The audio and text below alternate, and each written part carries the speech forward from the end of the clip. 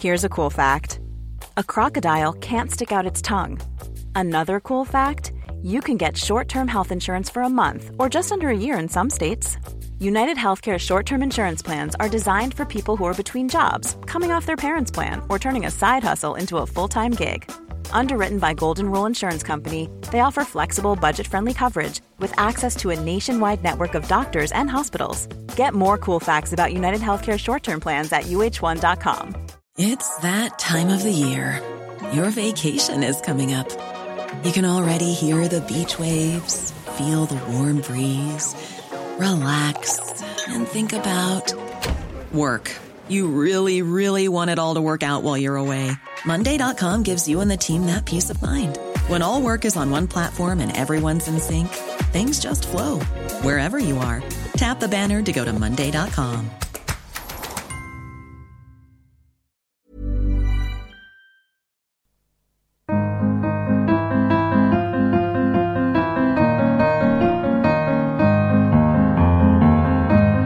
Hello and welcome back to the Prospect Interview, where we meet some of the brightest minds of today and talk about the ideas that matter most in politics, arts and society.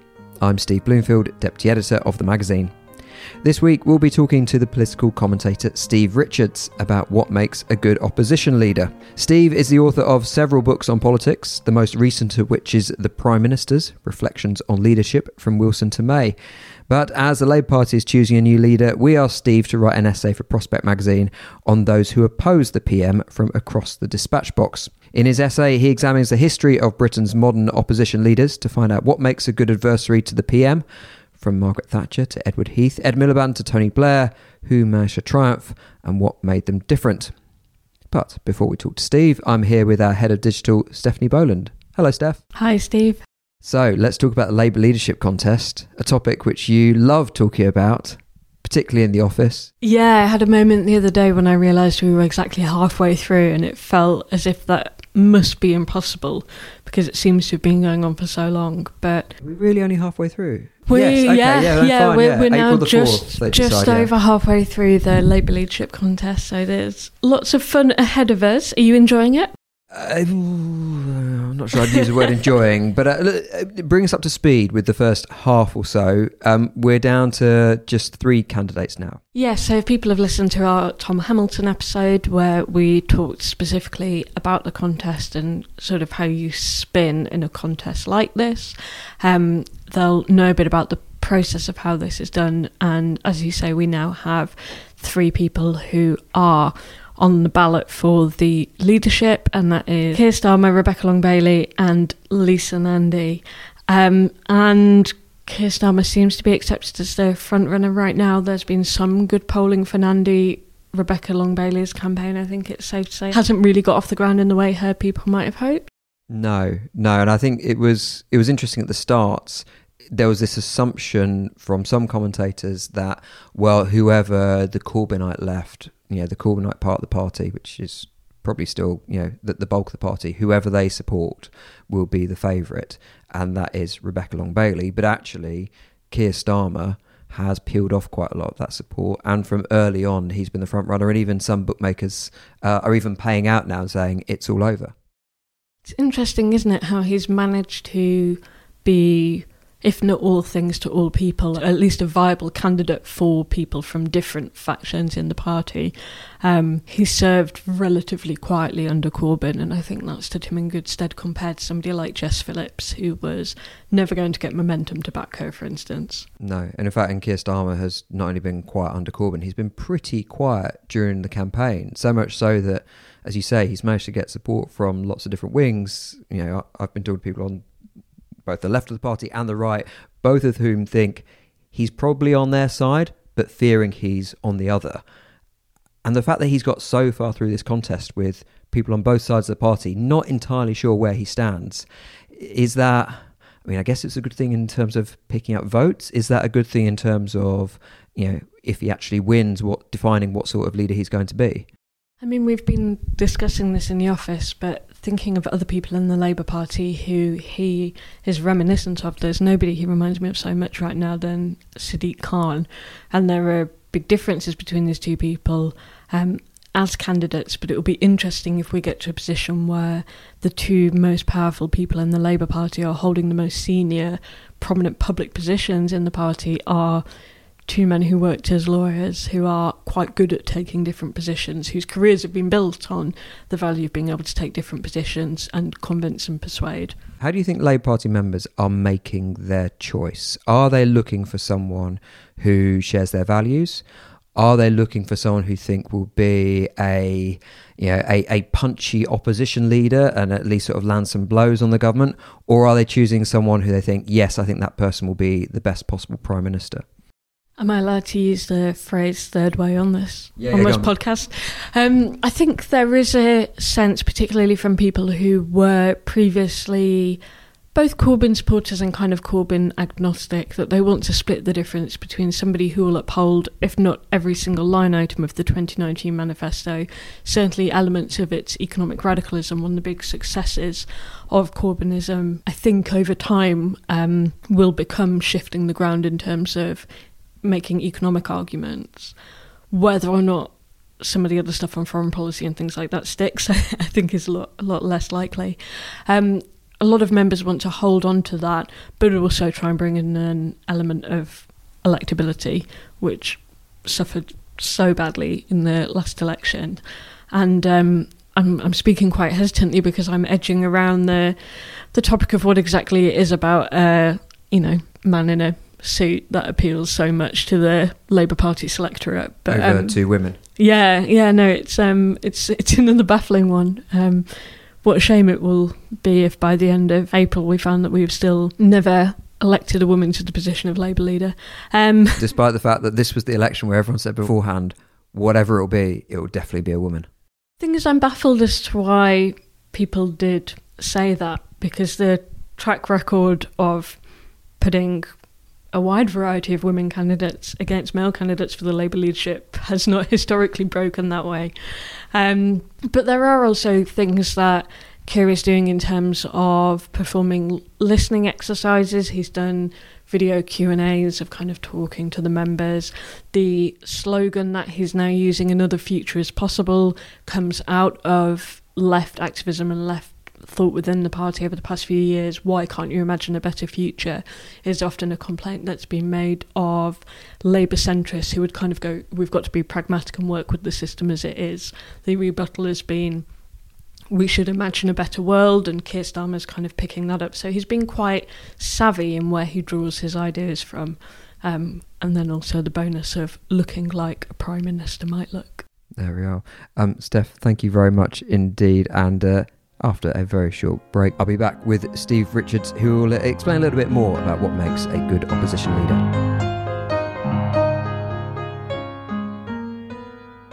Steve Richards, thank you very much for joining us today. Thank you.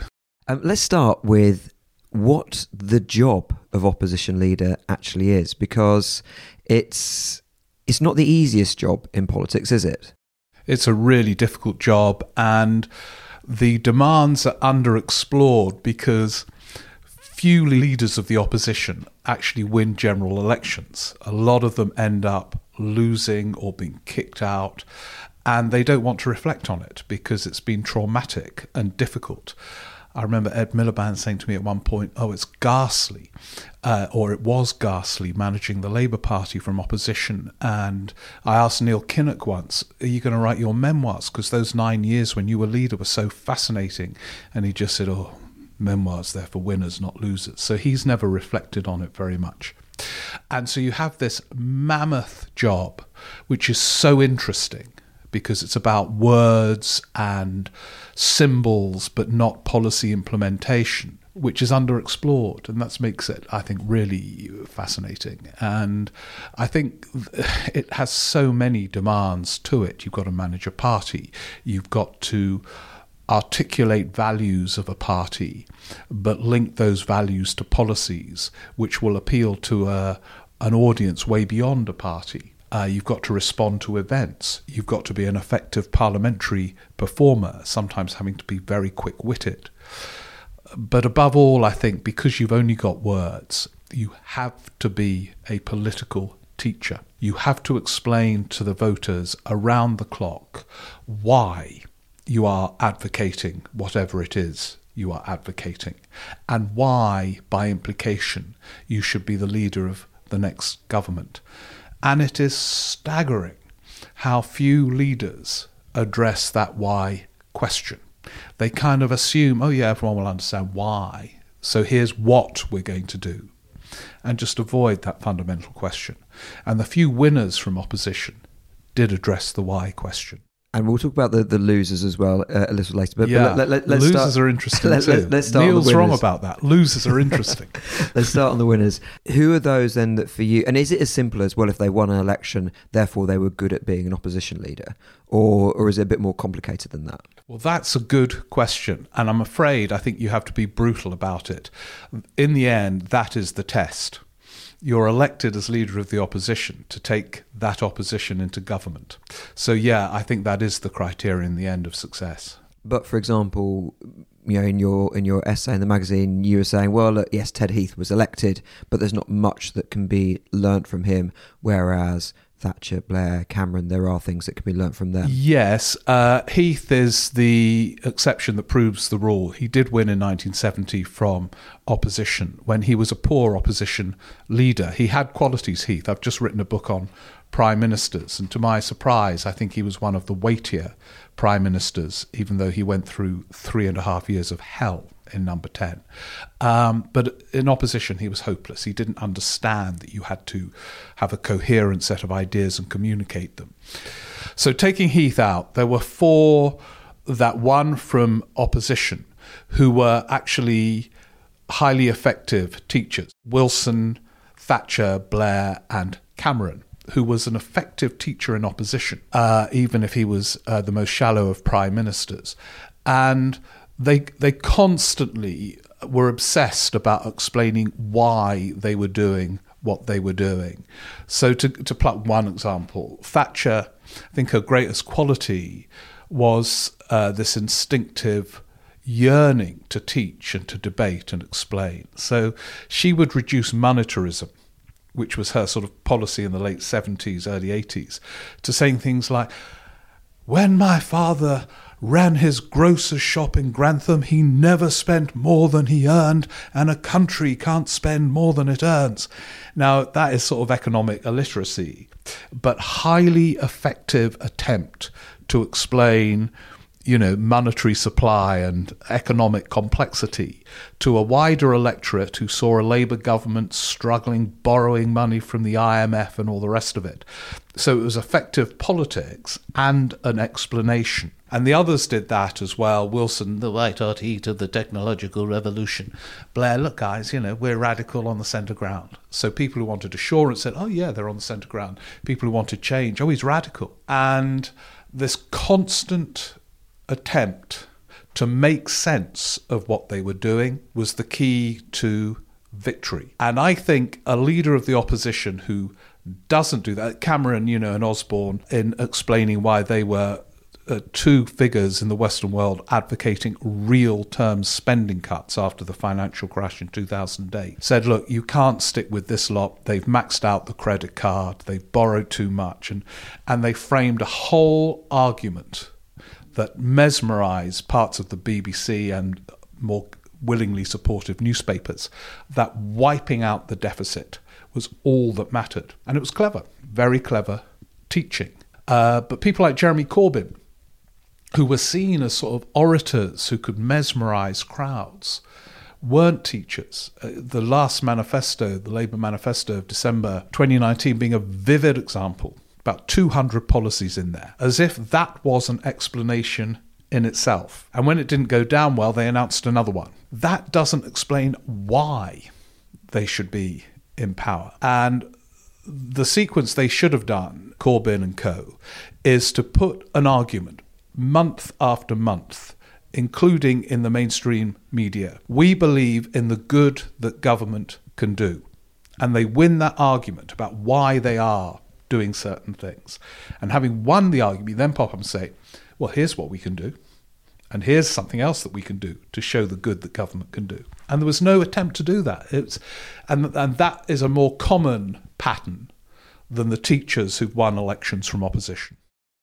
Is there not an argument that they did try to do something like that? Not necessarily that argument of, government can do good, but they did have an argument about the damage that austerity had caused to the country. And so therefore, look at the damage that's been caused by austerity, and here are our solutions. No, they didn't. They asserted, and assertiveness and assertions are not the same as explanation. They asserted that they were anti-austerity. But what does that mean? Why are you anti-austerity? So I don't think they did. They uttered slogans like that. We're against austerity, and assumed that meant everyone will say, oh, thank you very much, we'll vote for you. So no, you've got to clear the ground in opposition. It's harder when you're in the Labour Party because much of the media is hostile, but you've got to do it. And they didn't. And I don't think they had an argument about austerity either, beyond the fact that they wanted to end it.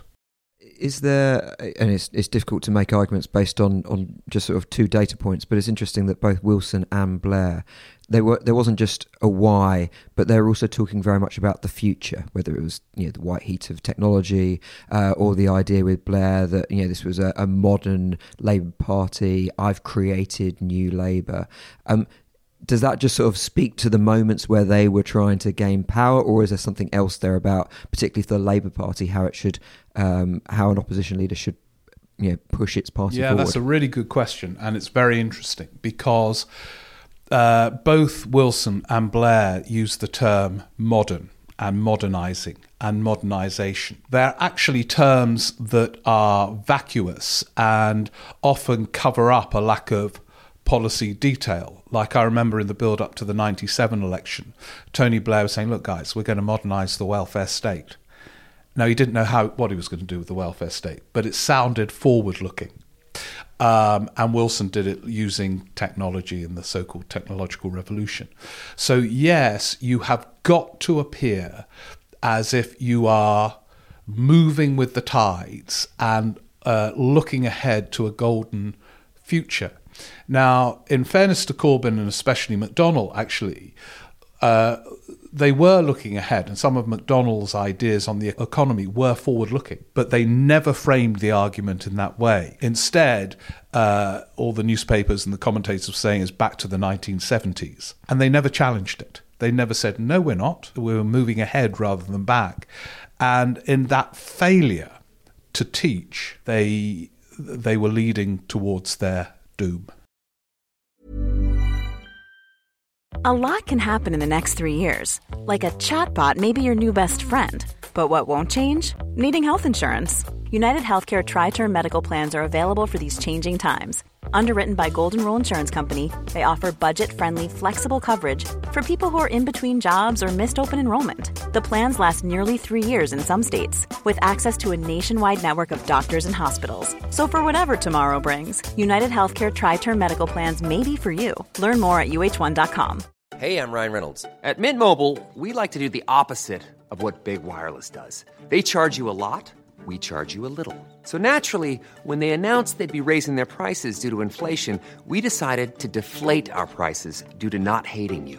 That's right. We're cutting the price of Mint Unlimited from $30 a month to just $15 a month. Give it a try at mintmobile.com/switch. $45 up front for 3 months plus taxes and fees. Promo rate for new customers for limited time. Unlimited more than 40 gigabytes per month. Slows full terms at mintmobile.com.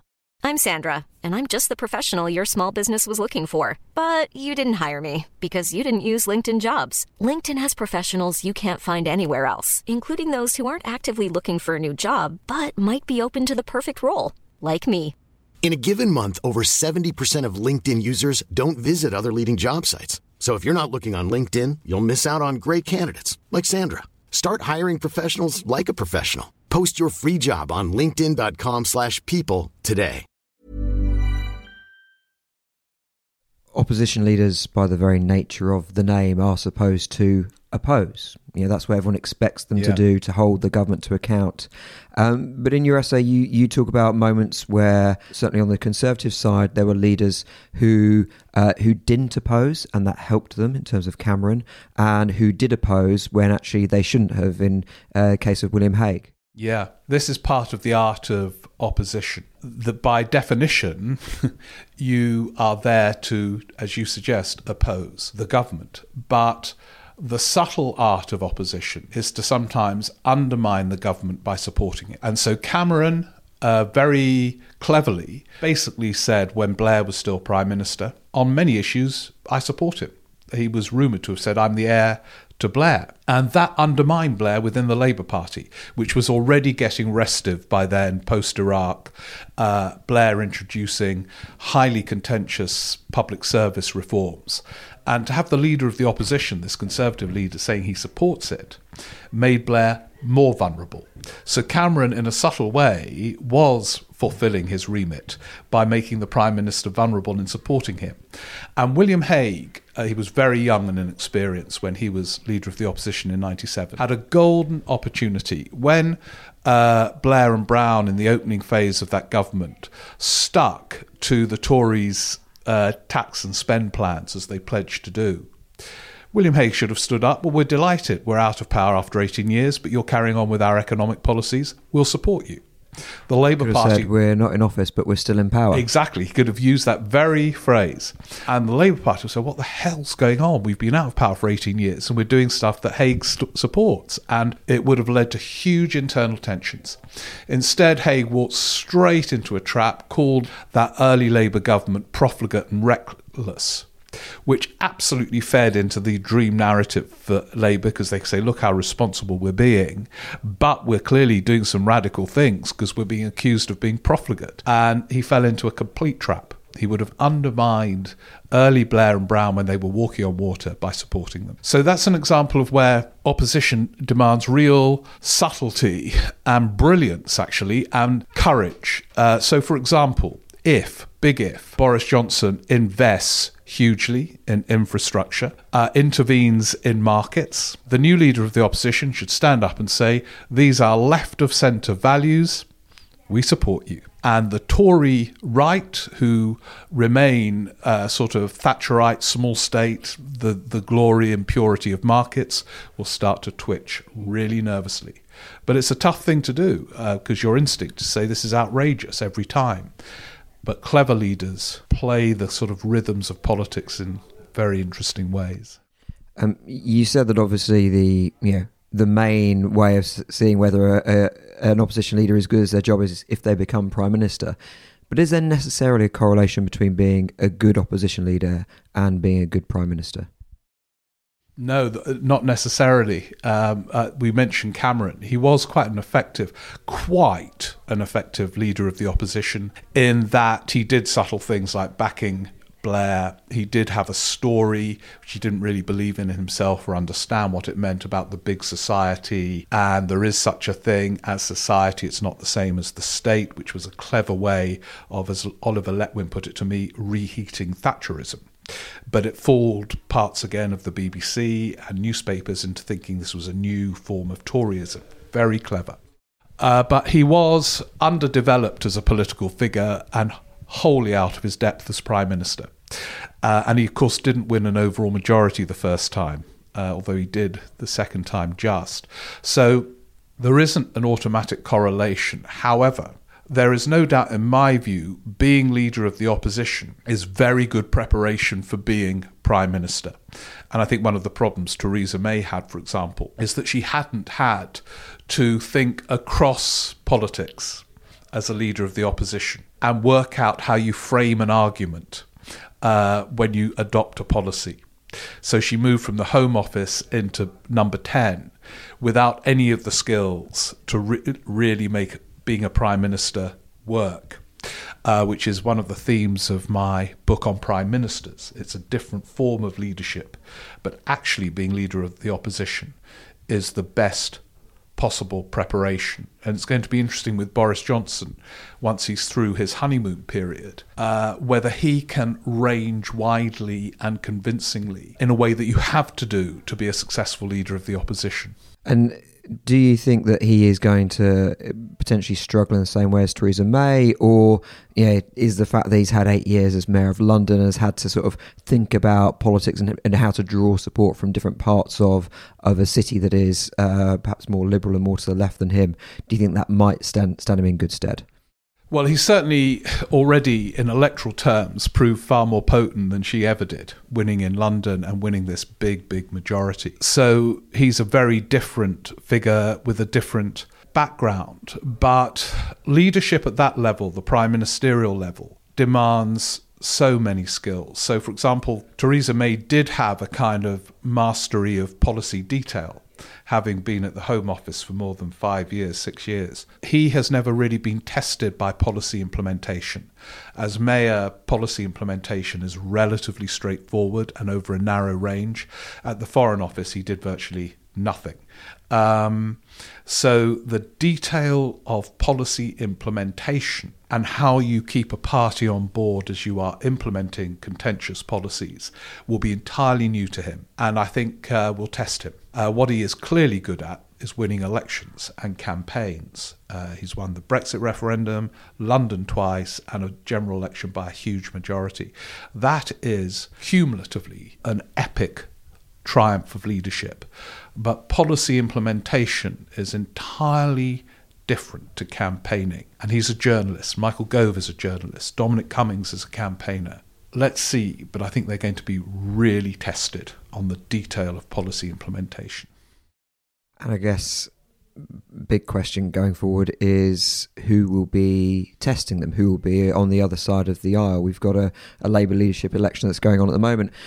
And I guess from your point of view and your arguments about what makes a good opposition leader, at least this time around, there is going to be a debate about leadership style and what the leader is like, whereas in 2015, when it was Jeremy Corbyn, it was very much about, it was focused on policy. Yeah. And Corbyn was going to have a break with what had come before in a way that the other candidates hadn't. Yeah. This time around, it does seem a lot more about, well, what is this leader going to be like? Can they lead? Yes, that's a really good point. And that is quite unusual in a leadership contest. If you look back, not just the one with Jeremy Corbyn, but the one that Ed Miliband won, it was, he's a bit to the left of New Labour. That's where we need to be. If you look at the Tory ones, much the most suitable post-97 as a candidate in terms of popularity and experience was Ken Clarke. But he wasn't considered for a moment because he was pro-European. And so it's nearly always about the position they are within a party, not their qualities for leadership. You're right that to some extent the margins, but still pretty central in this Labour leadership contest is can they take on this government? Might they prove to be of wider appeal to the electorate? Have they got a weightiness to lead? And other questions like, have they got a charisma? Can they deal with an Andrew Neil interview? These kind of things that actually recur all the time in the daily hell of being leader of the opposition are at least being considered in the context of this leadership contest. So that's unusual and a good thing in my view. And from what you've read of the candidates, from what you've seen of them, are there any that you think grasp this idea that you have of how you have to be a teacher? Do there look to be any teachers out there? Not yet, no. Trainee teachers? Trainee teachers. You have to assume that Keir Starmer, having been a lawyer, having spent his life in a career where you have to frame arguments, has the capacity to be, but I haven't seen the full explainer stroke teacher in him. I think Lisa Nandy is very interesting in that she has got a sort of unexpected charisma. When she's being interviewed or is speaking, you think, I don't know whether I'll be able to be bothered with this. And she draws you in a way that you don't expect to be, which is a considerable quality. I wouldn't give her the teacher thing yet, but Thatcher didn't have it when she stood as Tory leader in 75. You acquire it. But I can see in those two the potential for it. But it's very hard to judge in advance. Barbara Castle said about Thatcher, the former Labour minister now dead, Power made her beautiful. And what Castle meant by that was that in advance, Thatcher could have been a strident, awkward, eccentric figure when she acquired the crown. But it kind of worked. She became leaderly. Same, by the way, with Nicola Sturgeon in Scotland. Power made her beautiful. When she was Alex Salmond's deputy, she was awkward, shy. Power worked for her. I thought with Ed Miliband during the leadership contest, whenever that was, 2010, I could see him becoming leaderly, but as it turned out, it didn't work. So it's very hard in advance to see whether the crown will fit or not. But I can see in those two a potential leaderliness, or whatever the word is. That works. But we won't know until one of them gets the crown. And then we'll know very, very quickly. Steve Richards, thank you very much indeed. Thank you.